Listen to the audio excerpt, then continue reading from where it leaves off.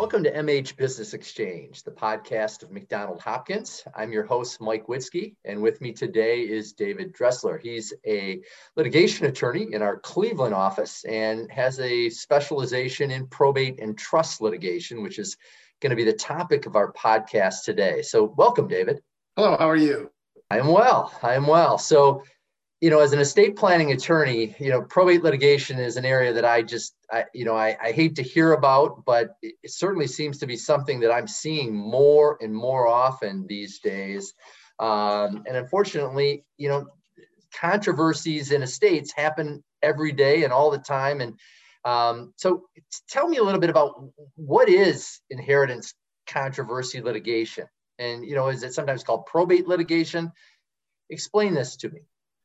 Probate litigation, inheritance controversy litigation generally refers to disputes over money that passes upon death. So many people will have heard of will contests, which is one form. But it's always, or mostly always, about changes in beneficial interests under unusual or suspicious situations, which I can get into later. And that's usually what it involves. And the reason why sometimes you hear it referred to as probate litigation is because the probate courts have jurisdiction over many of these types of disputes. And so therefore, the probate judges have really good grasp on these issues. And what are the most common types of matters that you see?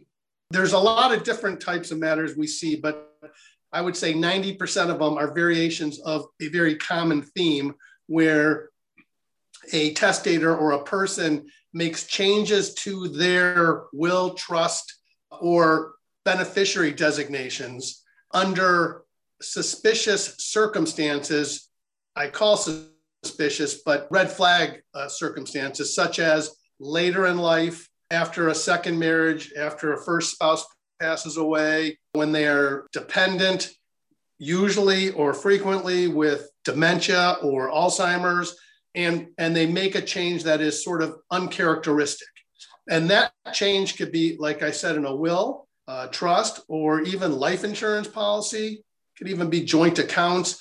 So it's a variation of the exact same theme. And then as a result of that, to the extent it was what's referred to as undue influence, the challenging party can try to vacate that or sue the person who is responsible. Yeah. And I get calls from clients and frequently calls from children of clients who have these concerns. They're concerned that maybe their mother or father is being taken advantage of. I mean, what should someone do if they think that they've got a loved one that maybe is being unduly influenced?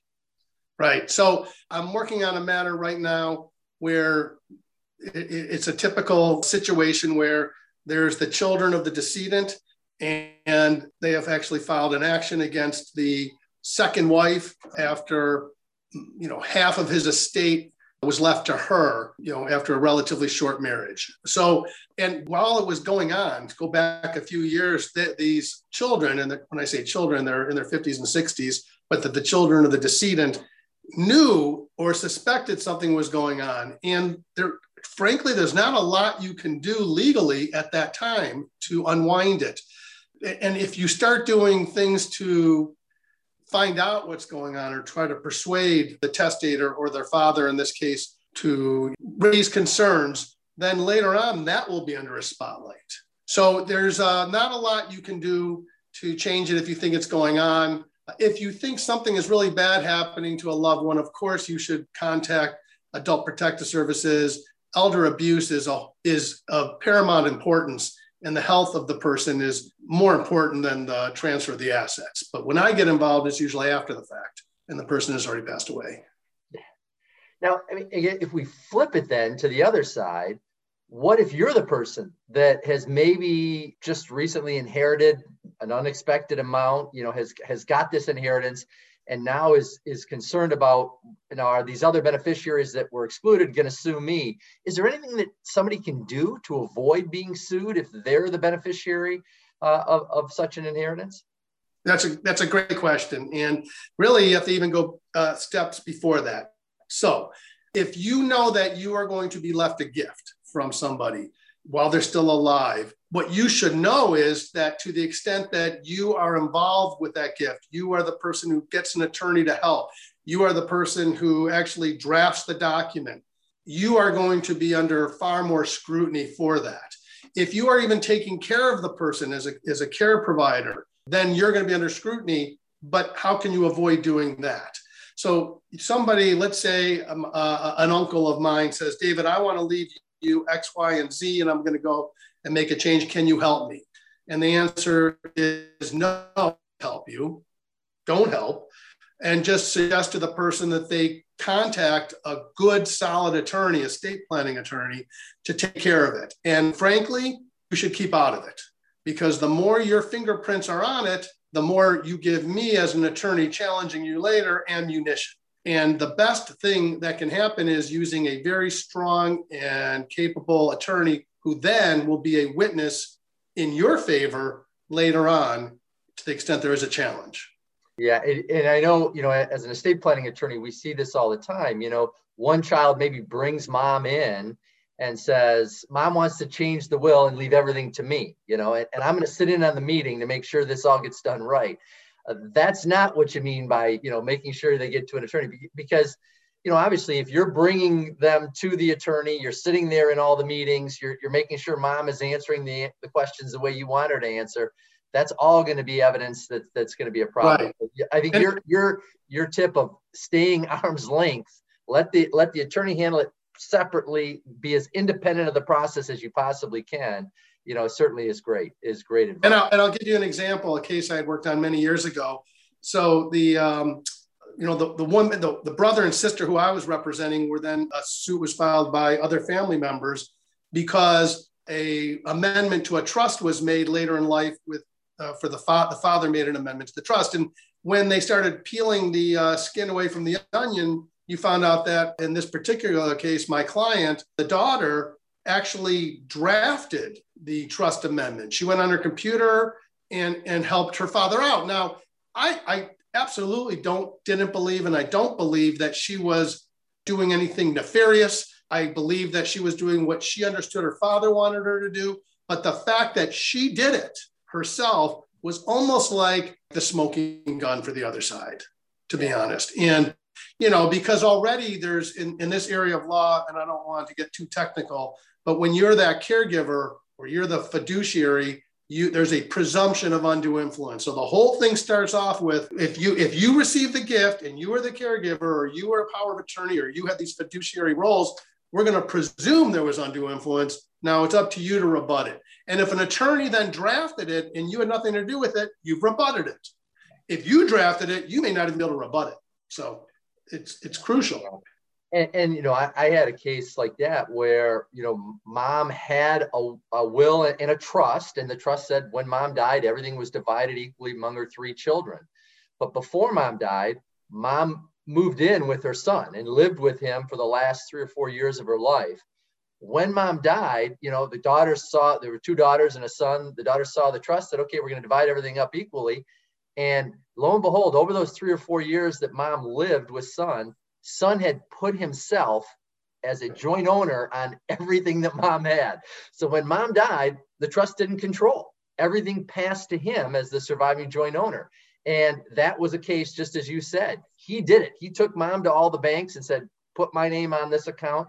And that, undue influence was easily proven by the 2 sisters that we represented. So you got to be careful about that. Even if it was mom's wish that, I want son to have this money because he took care of me in my last hours of need, or, you got to be careful about how you do that. Right. And in that example, so that's good. So those were transferable on death changes. But let's say that he took mom to the bank and she just wrote him a check for $100,000. Okay.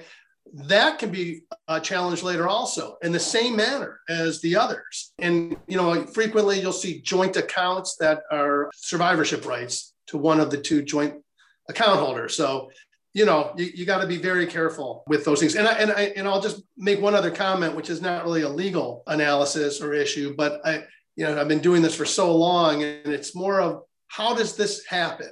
what's the psyche behind these things? The client you just identified, they were probably brother and sisters and somewhat close. Mm-hmm. And then something like this happens and they'll never have a relationship the rest of their life is what usually happens, which is sad.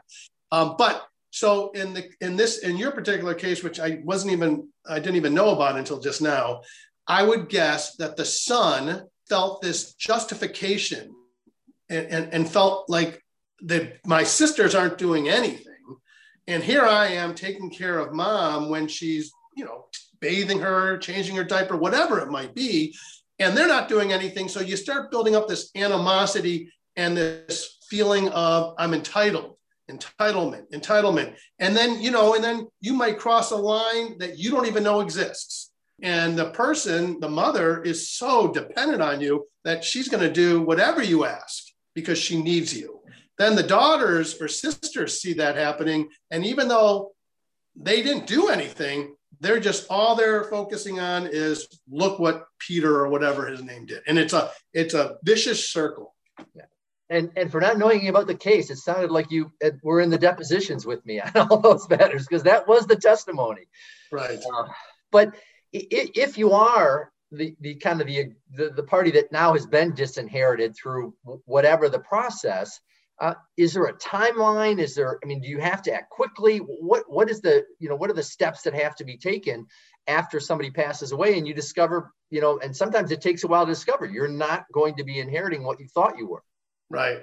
So that's also a great question. And if anybody feels that they may have been disinherited or there might have been a transfer other than to them that should have been to them, they really need to contact an attorney almost immediately. And there's something referred to as statute of limitations, which I know you've heard of, but basically that is limitations of time in which to bring a cause of action. And usually they could be like for contract, 6-year tort, 4-year tort, like negligence could be 4 years. So they give you reasonable amount of time.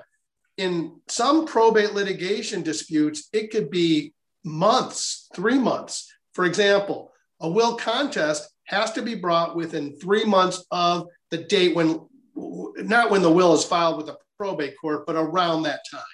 So, and you're mourning, you're not thinking about that. So will contests are the most draconian, where you better jump on it.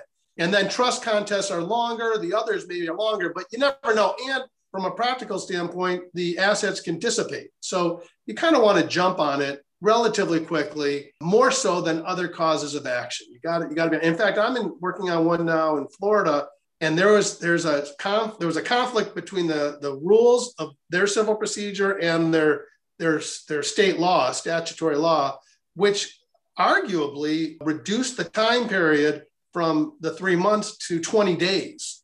And so you gotta get to somebody who understands the process and procedures in a particular jurisdiction almost immediately. And then I guess finally, if you're asked by someone, maybe a family member, to help them make changes to their will or their trust, or even to take you to the bank and make changes on payable on death or transfer on death designations, or to change the beneficiary on their life insurance or their retirement accounts. Right. What are the risks? What should they be thinking about, and what should they be doing if you're asked by a family member? Because you want to help. If they say, "Hey, can you help me do this?" Certainly, right. Most people want to help that family member, but how do you avoid some of these pitfalls? Like I said, to the extent the person really needs help, you want to be able to help them. But the less you do, the less fingerprints you have on it, the more likely you are going to be able to keep that gift. So you always have to balance that. If my father asks me to take him to see an attorney, and I know that just me driving him is going to be looked with jaundiced eyes later, and I'm going to be scrutinized for it, I can't get an 88-year-old man an Uber and send him on his way. So, it's challenging. It's challenging, I would suggest that a person in that situation contact their own attorney and ask for advice. That's privileged. They can communicate, they can guide them, even if they have to pay some for that. That may be money well spent to help. That attorney wouldn't be the testator's attorney. It would be the person who's asking these questions' own attorney. Again, it's all privileged, and then they can kind of help, he or she can help that person. Yeah. And I think, as an estate planning attorney, when we have those clients come in and say, we want to make this change, and it's late in life and they're maybe doing something that seems a little unusual, we always try to say, okay, whoever brought you here is going to sit out in the lobby. They're not going to be in the meeting with us. Right. And, really going through, we have a whole series of questions that we can ask the client to make, to get as much evidence as we can that there isn't undue influence, that there isn't, somebody persuading them to do something that they wouldn't otherwise do. But, again, having that distance and having an attorney involved is really going to, I think, minimize the risk that might be there. And to further the point that you just made, it's imperative that an attorney that is hired to make a change is a really solid attorney. I know I mentioned this before, but it's imperative, because if I'm now representing the plaintiff in a later lawsuit and I have to question the attorney who is now, I refer to that person as the gatekeeper, they're going to testify to a jury or a judge, I would never have let so-and-so sign this unless I was comfortable. It's not even ethical. And they're very difficult witnesses to penetrate in, and they might have allowed it, but how's a judge or a jury going to see that? And then I have to cross-examine this person and beat them up on their credibility. And it's just very tough. And then if you get an attorney who has a very good reputation at one of the bigger law firms, I hate to say this, but that's even more meaningful. Like everyone's heard of Jones Day or everyone's heard of McDonald Hopkins. It's likely the judge or the jury will kind of have a preconceived notion that, well, they wouldn't monkey around versus a solo practitioner. Not that solo practitioners aren't excellent too, but that reputation from the firm goes a long way. And it really, I love them when I'm defending. I hate them when I'm prosecuting. Well, how did you get into this area of law? So my three practice areas are real estate litigation, business litigation, and this, among some others. And early on, I was in a business litigation department at a previous firm, and the supervising attorney somebody gave him this case, and I pretty much ran with it. And it was the first one I had. This is 30 years ago. And I enjoyed it very much because it was a lot different than the business litigation. And, you had a lot more emotions and personal parts to it. But it also, I found it was legally sophisticated and challenging. So I enjoyed having them kind of merge together. And I found over the years that because I do business litigation and real estate litigation, frequently the cases all come together. So it's not unusual for one of my probate cases, we'll call it, or inheritance cases, to involve shares of stock or membership units or real estate interests. And I also have cases where there's fiduciary duties that are owed as a trustee, and I'm representing that person. And then they also happen to be the managing member of a closely held company. And the person who is suing is challenging both. I've even had them when they're challenging all three with the real estate. So they're fun, but they're very challenging in that you're not even sure which court you can go to. So you may be in 2 or 3 different courts at the same time. And those things wear on people and wear on the clients. And anyway, so I got into it all these years ago, circling back to your question, and I enjoyed it very much, and I still do. Well, David, thank you so much for joining us today. I encourage our listeners to go to our website, mcdonaldhopkins.com, to get more information on this topic as well as many others. And as always, I thank our listeners for listening and keep tuning in. Well, thank you. Thank you for your time also.